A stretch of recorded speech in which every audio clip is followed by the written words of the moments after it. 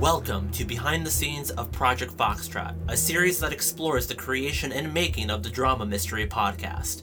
I'm the host, Tom Zupsich, and today I'm with the director, writer, editor, and creator of the show, Mary Pelchat. Hi, Mary. Hi, Tom. Now, alongside that massive list of credits, you're also an actor in it as well, if I'm correct. Yeah. I voiced 3 different parts on the show. And I think you voiced the first character. You voiced the news reporter in the first. I do, yeah. So the very first voice that you hear is mine. That wasn't something I sought out to do initially. The original cast, there's a lot of characters in the whole show, and there's over 40 characters and 30 different voices that came together to round out the cast. And I was casting people, and it kind of came down to a decision of, well, if I can voice the character and I don't have to cast someone else as that was like a bonus. I'm like, oh, that's less work for me. So there's a few characters that I ended up voicing along the way. That's incredible. That's so much fun. Oh my gosh, it was amazing. Another thing I kind of wanted to ask, just kind of backtracking a little bit and just a simple thing to start with, where did the idea of Project Foxtrot come from? So the idea came from one of my good friends, and a guy I had gone to school with. His name is Elliot. He had approached me about doing a radio theater podcast show back in early 2017.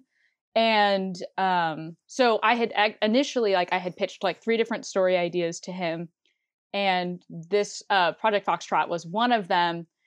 And it was actually very different than what it is now. But there was one of the shows I pitched to him. We both really liked it. And then we didn't do anything with it.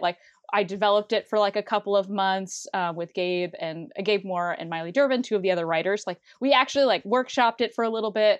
And then nothing happened for a year until I decided to pick it back up. And I was like, you know what? We're going to do this. I'm going to make it happen.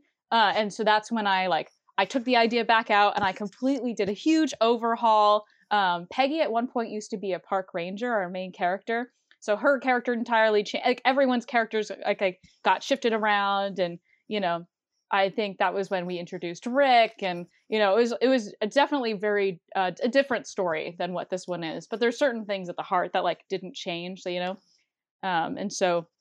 After I did an overhaul, wrote the pilot, and then sent it out to get our beautiful, fantastic writing team. And that's kind of how it all started.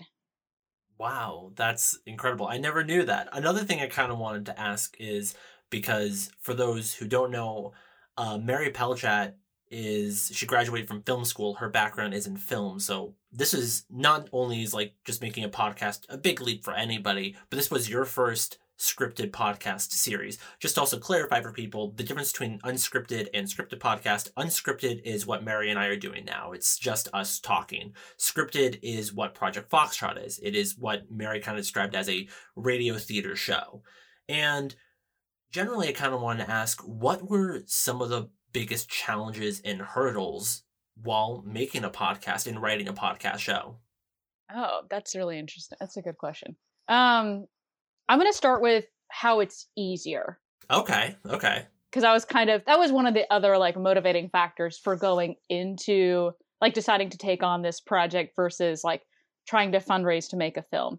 It's a lot cheaper to do an audio recording as opposed to doing a visual medium where you have to have a physical location that you can only have for a certain amount of time, and you have to rent it. And if you want to blow up a house, you have to get permits, and maybe it's just a smaller model house, but someone has to build it. And it's there's so many other moving pieces in the visual medium that when we moved into audio, it kind of simplified the production aspect.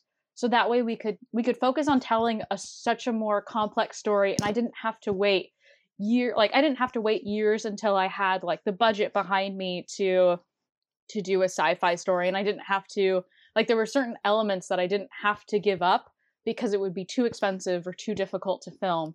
And that was something that was so exciting that attracted me to the podcast medium.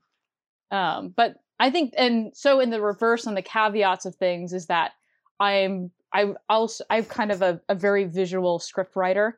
And something I struggled with was we would, we're going in through the drafts and like going through different, refining the story, is that like in a film, you can show a clue, you can just have that's one of the things also with a mystery, is that there's lots of clues and pieces that they're trying to pick up and put together.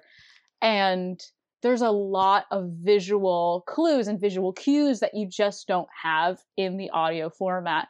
And so it's, how do we deliver this information? Because it's like you literally have to tell the audience what is going on all the time. And so how do we make that entertaining without exposition, and in a way that is engaging, but that also isn't like, this is a clue and you should pay attention to it, with like a neon flashing sign and like little bells dinging. And so it was just it's a tightrope act, you're balancing the bar, and then you're juggling like 6 balloons and a sock in there. And it's been a really interesting journey, and kind of like restructuring how you write and how do you approach a scene, and how do you make it clear to the audience what's going on, but also leave room for them to like guess and figure things out for themselves. Yeah, of course. That all makes so much sense. And again, it's really just so fascinating to hear you like dive and break it down. This kind of leads me on to another question kind of similar to like what you've already been talking about it, but what were like some of the hurdles and like unique aspects of directing a scripted podcast? Because again, when you direct, you're physically like commanding actors and the camera to show different things, but now you're only trying to get actors to use their voice. That's the visualness, quote unquote, of it. So it's really fun recording. Like, I've fallen in love with being in the recording booth, and there's something really freeing about, it's a lot easier to do more takes, and to post the approach in post is very different, because you can recut a scene because you don't have to worry about visual continuity. Like, okay, so this person walks in through the front door as they say their first line, and then when the second line, they're sitting down at the table, and then the third line, they stand back up. And in a film, you kind of have to keep some level of like, they're walking, they're sitting, they're standing, because there are different positions as they say each line. And so you're kind of tied to the physical space, versus in an audio format, if the delivery of that third line ends up working better in like as the second part, I don't have to worry about like the spatial continuity, visual continuity. And so it kind of gives a lot of like freedom in the recording booth, and a lot more room to play and to try out things. And it was just a lot of fun with actors, where it was like, like I'd actually read off probably about like 70% of the show is me reading against the actors as they perform. So when we recorded in the recording booth, we recorded the actors one at a time. So we had one person in the booth, and then it was myself and maybe a couple of other actors in the other part of the session room, where we were listening to the actor's performance, and then we're reading the lines off of them so we can go through a scene. And so I ended up reading for a lot of the characters, and it was fun to play around with different voices and different emotions. And so a lot of it was like us going back and forth and like starting to like yell at each other, and you like really get into the scene. And that was just so much fun. Or we could have someone read a line like 5 or 6 different ways, because it was like, well, this is like just like a one line. And so we can kind of play with it. And I'm really talking in circles. No, it's so much fun to hear it. It's so much fun. Oh my gosh. And so the biggest challenge, I think, was the diversity in talent, which was awesome. Like, I feel so fortunate in all of the people that I got to work with, and everybody who was so excited about being on the show and coming in to record.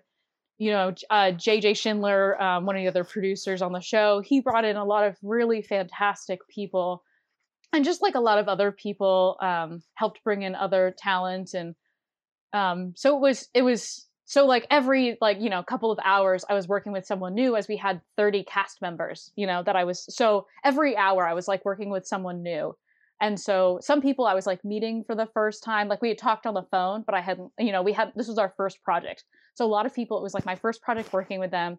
And so it was like, how do I get so my role is I always want to like make sure they're comfortable and feel confident in what they're doing, but that's different for everyone. Wow, that's incredible. That's super, super cool to hear. Again, I have never made a scripted podcast before myself. I've only done unscripted, so it's just but I do love listening to them. And so just hearing all of this is just incredible, Mary, and you should be super proud of what you've done. It's amazing. Now, before we end the show, I do want to ask you one last question. And again, you've talked about a lot of the exciting things you've learned in regards to this podcast making experience. What was the most surprising thing you learned while making these first few episodes? This sounds good. It's going to sound kind of obvious, but when you're starting a really big project and it's one that's long term, right now when we're recording this, it's already been 2 years since I started the project and was like really moving forward with the pilot. And the most surprising thing was the importance of the people that of the people's enthusiasm of who you're working with, especially on a long-term project. I definitely can't take credit for a lot that was put together for this show. I've worked with so many people, like not even just the actors, but the writers, the producers, even just friends and family who I would like send things to, and they would read it or listen to it and give me feedback. And our music guy Ryan, and just like the phone calls that I'd have with people and the hope and excitement that I got from other people being just as excited about this project coming out has been so incredible, and something I didn't know that I needed as a creator to continue forward, as we're struggling to like put this show together like during quarantine, and like can we like get into this booth, and how are we gonna trying to wrap together the final elements of the show during a giant pandemic. But having people keep coming in who are fresh and excited about things, people like you, Tom, who listened to this show like 1,200 times and wrote down huge paragraphs of stuff, and that was just so amazing. And that's not something starting out I would have thought that I would have needed as much as I have, but something that I feel so incredibly blessed to have been able to have such amazing like people to work with, and people who are enthusiastic and excited about the content and excited about storytelling. And it's really made the process worth it. Oh, that's great. And I'm glad I was able to help you, and I'm glad you've had such a supportive team. But now we have to wrap up our episode. Mary, thank you so much for joining us. Oh, thank you, Tom, so much for having me. And stay tuned next week for the next episode of Project Foxtrot, and keep your ear out for another behind-the-scenes look. Bye!